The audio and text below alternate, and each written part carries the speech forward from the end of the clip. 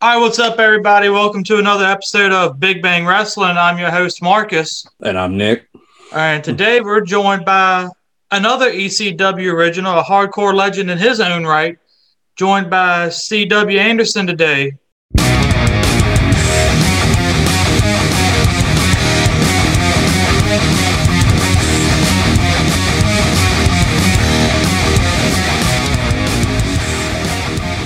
C.W., how are you today? Man, I'm fantastic. Hope you guys are. Thank you so much for having me, by the way. Thank you for joining us. Yeah, definitely. Thank you for agreeing to do this. You wrestled in the original ECW when that was still rolling in the 90s, correct? Right. Yeah, I was one of the blessed ones to be able to call an ECW original. What made you get your start in professional? What made you want to become a professional wrestler? I was looking something to do on the weekend. Most of my story is I literally because I was a baseball prodigy growing up. Didn't care about wrestling. Hated wrestling actually. Really? And it took I didn't like it at all. It took my little brother Kevin convinced me to sit down with him one day to watch an NWA match. NWA. And the match is actually on YouTube. It was July 5th of 1985, I think. I was 14 years old. And it was the Rock and Roll Express versus Ivan Koloff and Crusher Khrushchev. And he sat down with me, or he got me to sit down, and he said, look, I'll get you. He said, watch it with me just one time because, he wanted that brother connection. Right. And I was the older brother, and I was a little too cool, but well, at least I thought I was. I said, all right, I'll sit down and watch this wrestling with you. And he said, if you don't like it, you don't have to watch it anymore. Just watch this one match. And it just so happened that was the match that came on. It was the match where Ivan got rolled up by Ricky Morton, and the Rock and Roll Express won the belts from the Russians. And we were jumping around like little kids. We were all trapped. We were all sucked into it, and we were jumping around. I was hooked, but never thought I would be a wrestler because baseball was my first love. Right. And when that kind of blew up in my face, getting drafted out of high school and that getting turned down and blowing my arm out to where I couldn't throw as hard as I used to. When that thing started falling apart, I was kind of looking at something to do. Ran into a friend of mine who was doing the independent wrestling. I saw him at McDonald's one day, actually. He got me to go to a show with him that was right down the road from where I live and where I saw him at. And he got me in the ring, and we rolled around, and I just kind of got hooked. Now, I did it like a few months while I was in high school. At this guy that was an independent wrestler. He lived about 20 minutes from here where I live at now. And he had a ring in his backyard, and he had a bunch of high school kids, and he was renting a place from a lady who had a guy that was my age, and we all just came over and hung out, and he was just showing them moves and stuff like that. So I did it for a few months there. But my baseball coach made me stop because he didn't want me to get hurt and screw up my baseball career. And it wasn't until, I saw the guy at McDonald's again that I got back into it. But once I got back into it, I was hooked, man. I caught that bug, and you couldn't get me out of the ring. I know that's kind of like I trained with a guy here in Appomattox, Virginia. I trained with him. I don't know if you're familiar with Bruiser Graham or not. He wrestled a lot with Jimmy Valiant. I'm not. I've been training with him. We set up the ring in his front yard, and we train out there. I know a lot of guys that do that, man. Hey, there's nothing wrong with it whatsoever. To get your training in, you get it where you can. Yeah, definitely. Definitely a lot to try to schedule work schedules and things like that too. The Anderson name, and you said you grew up watching NWA. When you did get into wrestling, it was NWA. Now, did you ever think that you would end up being an Anderson? No, I had no clue. When I was asked to be given the name, I was fresh out of college, and I had a goatee, and I had a little bit of hair. At the time, I literally looked like Big Boss Man more than I did in Anderson. Because that was my nickname in college when I played baseball was Boss Man because I looked so much like him. But it wasn't until I wrestled my first match, and the two guys that were running the Anderson gimmick saw me, and one of the guys, there was a tag team. It was Pat Anderson and Rocky Anderson, Rocky Mills and Pat Connors. And Rocky was getting ready to retire because I think Rocky was my age now or a little bit younger, which is, in his 40s because I'm 50. And Pat was in his mid-30s, and he was looking at a tag team partner to run up and down the East Coast with, and I was 23 at the time. So when they give me the Anderson, want to know if I would like to be an Anderson, and I accepted because I knew Arn was a really good worker. I knew the Andersons were really good wrestlers. So I was like, yeah, it give me that gimmick because before that, I didn't know what the hell I was going to do. So once I came up and, I grew my beard out and I didn't really come up with a name. My old baseball coach come up with my name because I come up with Ike and Cal because they wanted a 3-letter Anderson name because it was Pat and then Ole and Arn. Right. So I was trying to come up with a 3-letter name. And for 2 weeks, man, I come up with Ike and Cal. That's all I could come up with. My old baseball coach who was in the managing and wrestling, his name is Randy Driver. I looked at him one day. I was sitting there talking to him. I said, Mr. Randy, I can't come up with anything. We call myself an Anderson. He said, I'll just use your initials and call you CW. So they just stuck and run with that. So speaking of Ole, did you ever get the chance to meet Ole? Unfortunately. I take it that wasn't a good experience. No, High Spots actually filmed that because I was in Japan at the time, and High Spots wanted to do a thing with me and Ole because I wanted to get the name from Ole, the blessing from Ole. Right. I had never got it from Arn, never really met Arn at the time. The only thing Arn knew about me at the time, from what I was told, is Paul Heyman got in touch with Arn one day and asked him, could he give me the Enforcer moniker? Could I be called the Enforcer since we were doing the Dangerous Alliance? Right. And Arn's response was, absolutely. I hope he has better success with it than I did, which I can't even imagine possible. But that night I dealing with Ole, it was around the time Ole had that crappy book of his that came out, and he sat at the table, gimmick table. He didn't want to talk to anybody. It was just buy his book. He didn't want to interact with anybody. The guys from High Spots wanted him to get in the ring and cut a promo with me and give me the blessing. And he didn't want to do that. He didn't want to do anything. So I had to, after my match, I think I wrestled Chris Hamrick in that match. I actually had to get out of the ring, go to the table, and basically tell him. I told him, I said, I'm going to take the name you could only take to here and bring it up to here, so you can be a man and stand up and shake my hand, or it was something along those lines. Right. And he stood up, shook my hand, give me the thumbs up. And then they wanted me to cut a promo on him in the back because he was just a miserable old man that day. Oh man, he was just hateful to everybody. So that was my only dealings with Ole. That's the only thing. And when it's your first impression of somebody, sticks with you a long time, and that's been my impression. Arn was a completely different story, but Ole was miserable. Now, I've always heard that Arn was always a pretty good one to work with, pretty pleasant backstage and real helpful for the most part. Yeah, Arn's amazing. I dealt with him several times at WWE when I did that Disney-fied ECW that WWE brought back, and it was Arn was so, I remember Arn telling me one time in the locker room, us Andersons got to stick together. And I don't think he remembers that. I remember every interaction I had with Arn, and it wasn't until like last year when he was doing his podcast and they asked him about me, and he put me over and said that, that I deserved to be an Anderson because of my work. And his thing was, I'm just as much an Anderson as he is. And which, it always got funny is why people said, you're not a real Anderson. All the fans would always get on me and say, you're not a real Anderson. Well, no shit. None of us are, jackass. So that would be my always response to them. Yeah. Well, I mean, technically only one of them was actually an Anderson. Gene, the one that give us the blessing. Right. Gene give Ole and Arn the blessing. Gene give the blessing to Rocky and Pat to do fit as they see. My only thing was I couldn't job it out. I couldn't disrespect it. Right. I had to I had to be an Anderson. And I've had a couple guys, and I don't remember if Carl was one that messaged me a long time ago or not. I don't remember, but I had 3 or 4 guys message me from my time at ECW on, want me to give them the blessing to be an Anderson, and it's not mine to give.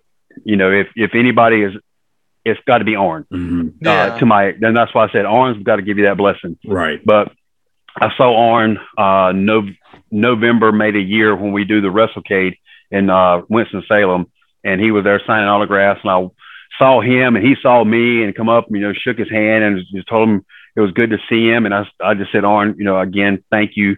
And it means a lot to me that you give me the blessing on your podcast. And he says, CW, look, he says, we're making some money out of being an Anderson. He said, you deserve to be an Anderson. You're a hell of a worker. He said, and I can say nothing but good things about you being an Anderson. So there's no higher compliment to me coming from Arn. Oh, for sure. That's a hell of a blessing coming from a man like that. So the way I look at it, the rest of the fans that don't believe that, you can piss off because Arn gives me his blessing. So that's right. That's right. I feel the same way about it. If Arn says it, I mean, who's going to argue with him? Exactly. Well, he says goes. That's what I would say, anyways. Exactly. It don't matter what Ole thinks because he's just a grumpy old man anyway. So. And everybody you talk to that says they've had an encounter with Ole or they meet Ole, that's what he's a grumpy old man. And I hope when I get, older, 60s and 70s, that I'm not that grumpy old person. I hope not anyway. As long as I'm still here, I'm good. Yeah, exactly. Right. So when you first start, how was the training? Like, what was your training like getting into the wrestling business from, transitioning from baseball? Nobody really trained me. About 25, 30 minutes from here, there was a school in Smithfield, and there was a little school there, but nobody really trained me. I got in the ring with other guys, and they'd show me little things, and I just do some of the stuff I saw on TV and get in the ring and do that. So I never formally got trained until I got to the power plant in 98.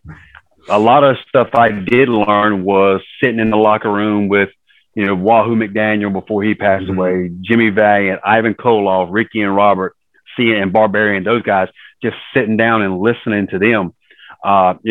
It's the one thing that this generation of wrestlers, when they're in the locker room, they don't know how to do is act in the locker room. My generation, when they come through, was sit still and be quiet. This generation wants to be the loudest ones in the locker room so they can be seen. But I would sit there, even when I was at ECW, it was the same way. I would sit there, be quiet, listen to those guys talk, or I would get next to Ivan Koloff or Ricky and just say, hey, can you teach me psychology? I want to, what's your thoughts on psychology? And that's when they would light up. But it's not, hey, can you show me how to do this move? It's, can you show me and teach me psychology? Because that's professional wrestling. Oh, that's like you just said, that's the most important thing. No, I was just saying a guy like Ricky Morton, because his ring psychology was just so far above everybody else, even in that era that had such great, guys with that kind of psychology. And he was still that far above. So, I mean, that's one of the best guys you could, sit and learn from. I teach this in my seminar when I teach seminars and I tell people and stuff. And even Ricky tells a story. One of my seminars, I said, if you want to watch a good baby face and how to emulate it, watch Ricky Morton. There's Ricky Morton and there's Ricky Steamboat. You watch those two Rickies and you're going to learn how to be a good baby face. But when I first got started, one of my first matches was against Ricky and Robert as a name tag team. And if you hear that, that's my Rottweiler trying to be a big bag dog. She's psychotic. So she sees my parents down the hill. So anyway, I was sitting there and we were going over the match, and I was telling Ricky, I want to do this move. I want to do this move. I want to do the leg drop off the top rope because I'm a mark for Bobby Eaton. I want to do the spine buster and a punch and all these crazy moves. And Ricky said, CW, first of all, just calm down. He said, look, we're going to go out there. He said, we're going to go out there. He says, I'm going to work your little finger. I'm going to grab your little finger and I'm going to work it. And I promise you, I am going to get over more than you going out there and doing all them crazy moves. Now, on the outside, I'm respectful. Okay, Ricky, whatever you say. On the inside, I'm like, screw it. I'm going to get all these moves in, and these people going to go crazy. Right. This guy don't know anything. He don't know anything. Well, it turned out, as you can guess, Ricky was right. He worked my little finger. I sold it. He did his babyface stuff, and he got over more than when I tried to do any of that crazy stuff. And it was one of my first lessons to just shut up and just listen and learn. Right. But, it's like I did that. I saw Dr. Tom Pritchard telling that to a kid one day at a seminar, and the kid wanted to keep interrupting him and tell him why he was right instead of just shutting up. So. And, it's interesting. You talked about you want to do all these spots, all these different things. And a lot of modern wrestling, that's pretty much what these guys do. They just go do all these spots, you know, and there's really nobody like a Ricky Morton to sit them down and lead them that way, really, you know. Well, you know, it's funny. You do have those guys out there, but nobody wants to listen. And I'll tell you like this: for anybody who watches college basketball, knows the great Roy Williams, who I'm a huge Carolina fan, retired yesterday from college basketball. And his thing was he just didn't feel like he had his finger on the button anymore. Well, I got a few friends that are on the inside at Chapel Hill, and they said the reason he retired is because when he tried to teach this generation of basketball players how to play, they didn't want to listen. Right. He called plays, and they want to do it their way because they know better than he does. So that he just figured he just can't teach anymore because they don't want to listen. So that's the equivalent now. Those guys today, if you try to teach them, they don't want to listen because they already know it all, and they've been there and they've done that in their mind. Right. I've had that problem with this generation of wrestlers today. They don't know their spot on the show. They don't know that the first match is only supposed to do this. There's a set time. And when you try to tell these guys this, they blow you off and go and do it anyway. So what's the point of wasting your breath? Right. Yeah. I feel Ricky's the same way. You go out there and try to teach, you know, you watch the TV show, the guys on Wrestling Today. I tried to watch AEW today. I can't. There's no selling. It's all moves.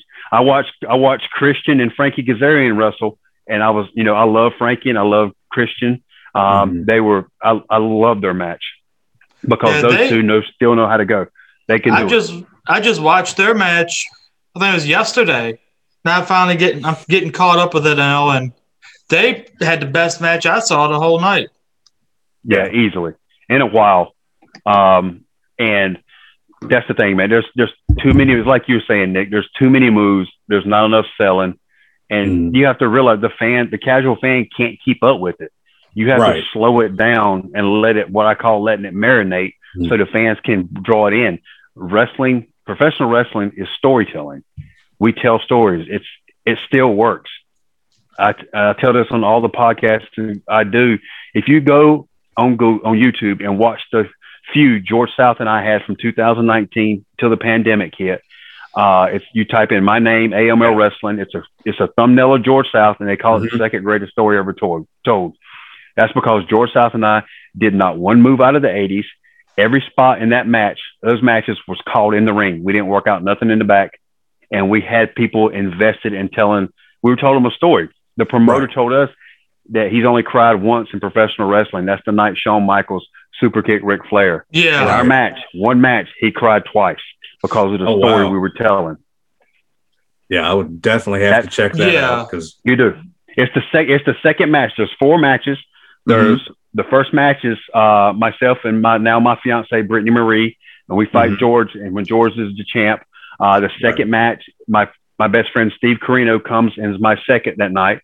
I break my rib in that match, but that's the match I'm telling you about. Fans were messaging us all week and said they were crying. They had chills because they said it was like watching a Rocky movie, the story we were telling. Yeah, the third match is at WrestleCade. And then the fourth match is a brutal I Quit match between George and I. And George was another one of those classic, heels. This is guys from back in the day. That was a guy you used to, he was another one I always hear about, is just because all he had to do was talk and he could get whatever George he still got it. George has still got it. I knew George was an old school, of course, an old school wrestler. I knew he knew how to work. I didn't know how good George was until I got in the ring with him in singles matches and just listened.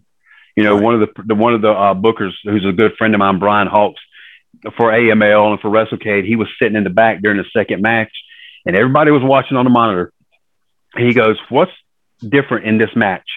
And nobody could answer him. He said, "When's the last time you've seen CW wrestle and not call a match?" George called everything. I just sat there. I just listened. He called it, and I did it. And George put together 4 masterpieces, in my opinion.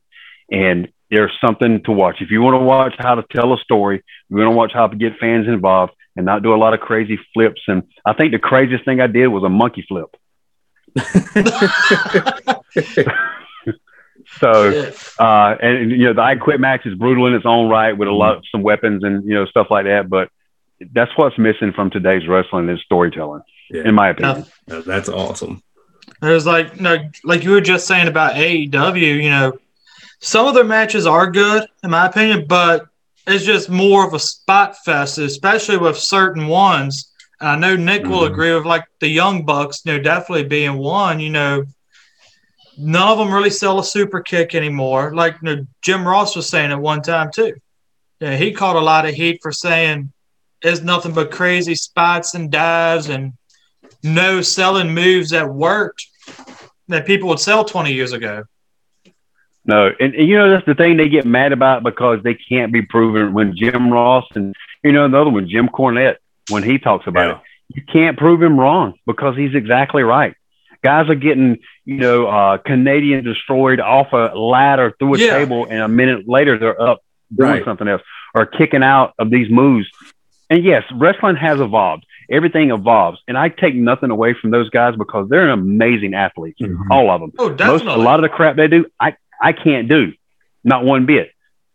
But you have to still be able to tell a story. And everybody says this about everything on TV. If it looks like a duck and quacks like a duck, it's not a freaking chicken.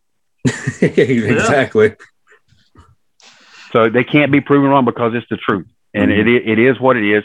And people say you have to evolve. Yes, you can evolve, but still tell a freaking story.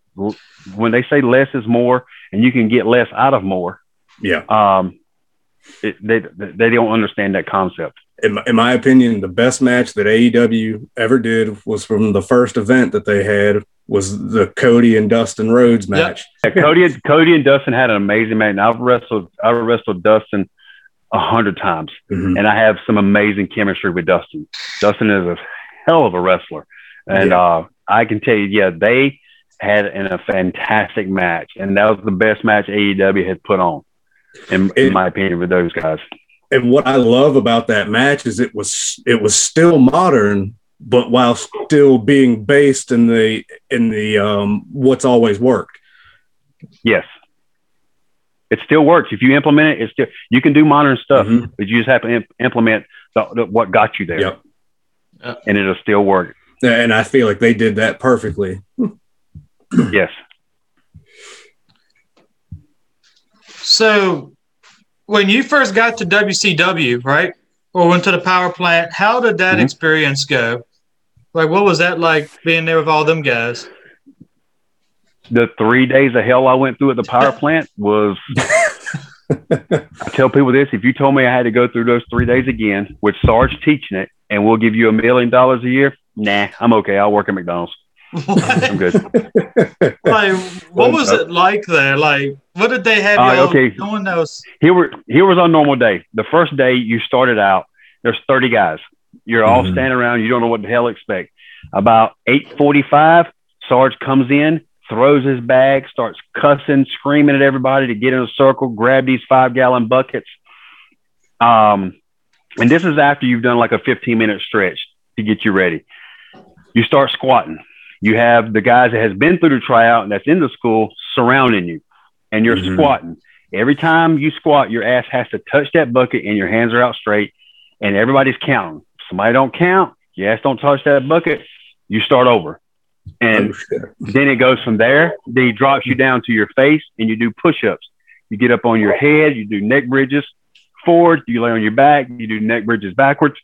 You get back up, and it's that repetitive process over and over and over and over again.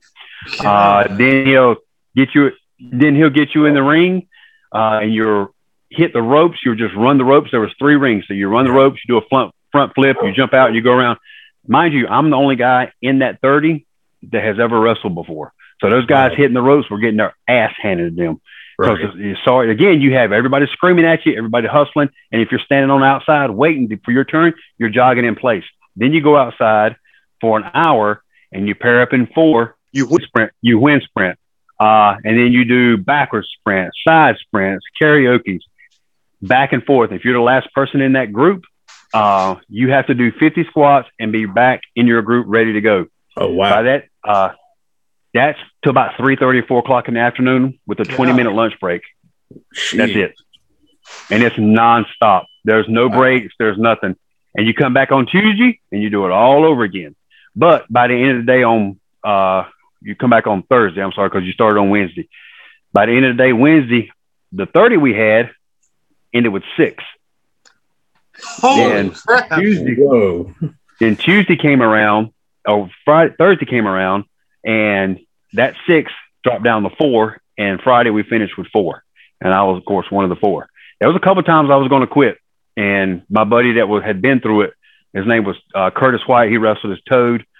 He did a little bit at the end of WCW with the PG-13 against the Young Dragons. They called him Frog. Okay. He was there along with the other. He kept throwing me back in. There was a couple of times I got out and said, I'm done. I'm quitting. He stopped me and pushed me back in. Sarge knew that I was Toad because he knew I was Lodi's buddy. I trained Lodi. So Sarge was a little harder on me. There was one time I was going to quit, and he grabbed me by my collar, put me in the middle of the circle with everybody squatting, and he got me on my back, and Lodi told me what was going to happen. And he said he's going to make me kick my legs and arms and say I'm a dying cockroach. And he says, if you ever say that, that's your ass. So Sarge was making me do it. He was like, say I'm a dying cockroach. And I was like, no. He said, say I'm a dying cockroach. I said, kiss my ass, Sarge. So he got me back up and threw me back in line. And, Toad was watching him, and like Sarge give me that appreciation nod. And when he looked at Toad kind of grinned, and he figured out that they had smartened me up, and he lit into our ass for that. So everybody had to pay for me being smartened up about the dying cockroach thing. So by the end of the day, Friday, I think Friday was kind of a half a day. They stopped you at 1 o'clock and you're laying on your back. And the best words I ever heard is congratulations, you've made it. So that afternoon, Lodi had just flown back in. So he drove us home back in North Carolina. And I was actually falling asleep, passing out, because I was so exhausted. I was past my mental point. And then I was waking up screaming because my dreams were Sarge screaming in my face. But once I got done with that, I came back, I paid my tuition, and Sarge hugged me, welcomed me back, and it was a completely different experience. Sarge put me up under his wing and was teaching me a bunch of stuff. Got to train under Pez Watley, and Sarge would give me tasks to do on the weekend, to improve my wrestling. And then it got to a point where he trusted so much that there was a few days he threw me in the second ring, and I was helping train guys like the Natural Born Thrillers, Helix Skipper, Lash LaRue, Mike Sanders. I was helping train those guys, while they were learning. That was a good experience. And then J.J. Dillon and Paul Orndorff, who were agents, came to the power plant one day and wanted to see what kind of talent they had, and they put us in the ring and had us work a match. And they said mine and Toad's match was the best one. Everybody was going crazy for it because we were doing some ECW stuff. And that's the day J.J. Dillon and Paul Orndorff told me I didn't really have what it takes to make it at WCW. I didn't have the look. My skills was okay, but they were more of a marketing company. I didn't think I could make it in wrestling. So that was a kind of a crushing blow to hear that. No, it seems like, like you just said about WCW. That was my power play experience. It almost reminded me of Paris Island a little bit, with the way I said how intense. There was 2 guys that finished in the class with me. There was 4 of us, and 2 of them were former Marines that went through Paris Island. They said Paris Island was a cakewalk compared to what we had to go through. Oh, wow. Yeah. That sounds. Well, and you're talking about Sarge having you in a headlock. I vaguely remember seeing him on TV as a kid, and that was a pretty large guy. Yeah. Sarge is short, but he's stout. Yeah, he's like a little fire plug. Yeah, fire hydrant, man. He's just like he was literally built like a fire hydrant, and he looked red most of the time too. Yeah. He's very intimidating for his size, but one of the nicest guys. And I always say because of him, he basically turned a nothing C.W. Anderson to the C.W. Anderson people got to see at ECW. Right. Him and Pez Watley. He gave you the tools to be the CW. Yep. He took that raw clay and molded it into what ECW got to see. So right. I'm always in Sarge's debt. God rest Pez's soul. Those 2 were amazing. Amazing trainers. Now Pez, he was an older territory guy, wasn't he? Mm-hmm. Yep. Yeah, he was amazing.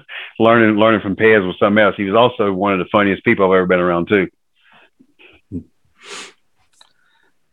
got any stories involving Pez or anything, or? Yes. So my very first road trip with a power plant, we go to Kentucky, and it's actually Elix Skipper's first match is against me in Kentucky. So Toad and I are driving, and Pez is in the back, and Pez has his headphones on. He's listening to James Brown, and all we hear is baby, baby, baby. James Brown. That's all we hear. And he comes out like, he's like, y'all know I'm tearing it up, right? But y'all can't hear what I'm hearing, so I'm just tearing it up. He said, look, when you get a chance, let's stop and get some papers, because he wanted to smoke a little bit. So that's the time that GHB was really popular. They called it Scoop. So Toad was really, he had some of that, and he took a little small cap full. I took a little small cap full, and Pez was like, what are y'all drinking up there? And he's like, it's Scoop, Pez. It's that GHB. He said, well, give me some.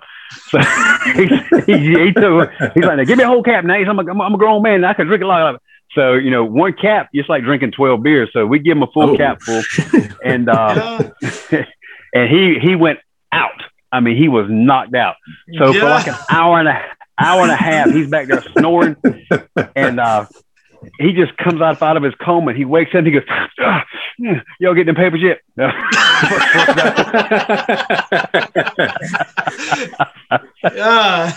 was his first word. But man, God, he told a story one night. He was telling one of the territory stories. He said him and Boogie worked this thing where every night they would do the same spot. He would Boogie would powder out, go up under the ring, come back on the other side. Pez would be looking on the road, and he'd drop kick Pez in the back of the head, and Pez would take a bump. He said that night, Boogie got hung up under the ring. He said in the timing, he knew something wasn't right, but he felt the drop kick in the back of his head, and he took the bump. What it was, somebody had threw one of them big plastic cups and hit him in the back of the head. And he took a bump from that. Boogie was still under the ring. I bet that looked bad on camera. Yes. So he just took a dive off a drink cup. Yeah, he took a dive off a drink cup thinking it was Boogie drop, because Boogie was so light when he drop kicked him, he barely touched him. After you left the power plant and everything, how did you get your start in ECW? Toad got a tryout, and we go down to Georgia one Sunday.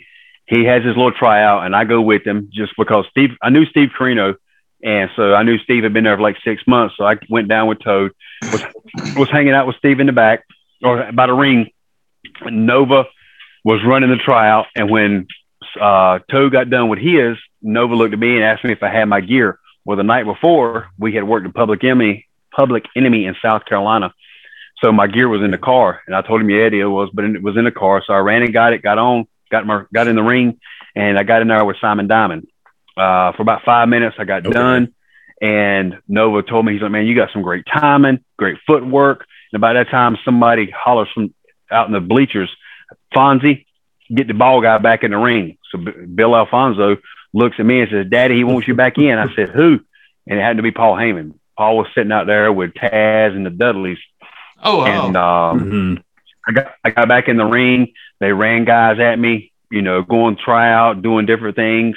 When the show got ready to start, the doors open. We got out of the ring. I go in the back. I'm in the bathroom, and I'm spitting up blood from where I'd hit the turnbuckle so hard and was bumping so hard. Oh wow! So I'm cleaning myself up, and I still have the vision of that door opening, and it was Paul Heyman. He walks in right up to me, sticks his hand out, and says, "Hey, I'm Paul Heyman. It's nice to meet you."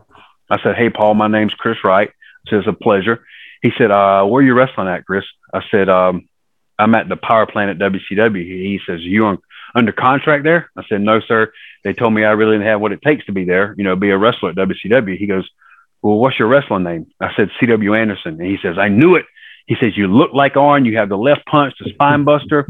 He does this, and he says, don't leave before I speak to you at the end of the night. And I was like, yes, sir. And he told me I was welcome to hang out backstage. So I'm backstage. Wow.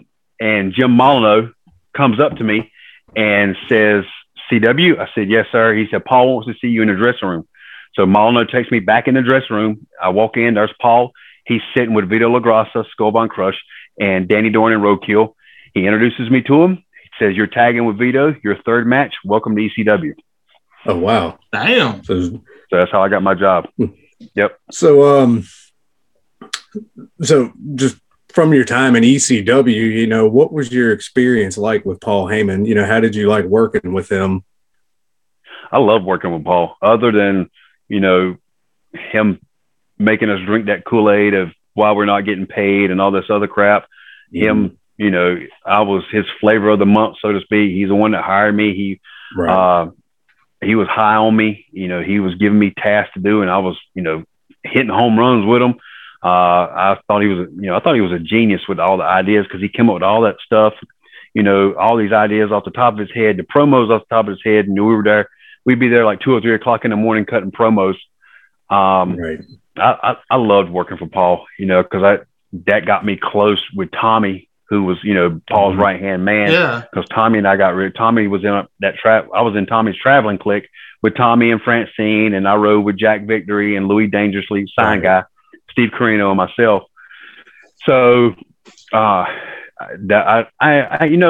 than Paul, sometimes, stuff not paying us and then lying to us at the end and not telling us that we were folding and stuff, I have no ill will towards Paul whatsoever. I can speak nothing about highly of him when it comes to that, because, he give me my job. He give me a chance. He give me that football to run with it. And if it wasn't for him and Tommy, I would have never done anything. So the only thing I'd ever ask from anybody is just tell the truth. When we were closing, be man enough to tell us while we're closing and let us go, not just sit here and wonder what the hell's happening. So did he tell y'all anything at all? Or no, just leaving you all in the dark. Nope, just left us in the dark. Near the end, he wasn't even showing up. He'd show up for the pay-per-views and the TV, but the rest of it, he wasn't showing up. Tommy was doing it himself. And, we had heard the rumors that he was out there afterwards, that he was out because he kept telling us, I'm out in California trying to sign a deal with USA to get us back on TV. And it come to find out he was supposedly out there filming the movie Rollerball.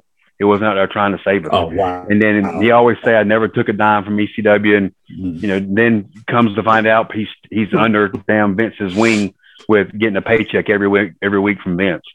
That was my only gripe with him, was just be man enough to tell us these things. And, near the end, it was the rumors were coming around and coming true, or coming that we were going to be closing, but I never thought that ECW would close. I thought, this is ECW. You can't close. All right, what's up, everybody? This is Marcus from Big Bang Wrestling. You just saw the first part of our interview with C.W. Anderson, ECW original hardcore icon. Unfortunately, due to some technical difficulties that we were having this evening, we had to cut the interview short. So we will issue this interview out in parts. We'll do a part 1 and a part 2. Yep. Part 2 will be available in about another 2 weeks. In about 2 weeks, we'll send out the second part of this interview. So that way we got the full experience, talking about CW's career. So he agreed to come back with us and record some more. So we'll definitely have another more with CW out for y'all. But yeah, he's definitely a great one to talk to for any podcasters looking for anybody to talk to about the original ECW in those days. He's definitely a great one to talk to, so I would highly recommend him. Easy to work with. Yeah, he's very candid, very open about everything. So definitely. But guys, thank y'all for being patient with us. And like I said again, the second part of this interview will be available in 2 weeks on YouTube and all other podcast streaming services. Yes, sir. All right, I'm Marcus, and I'm Nick. And we are out.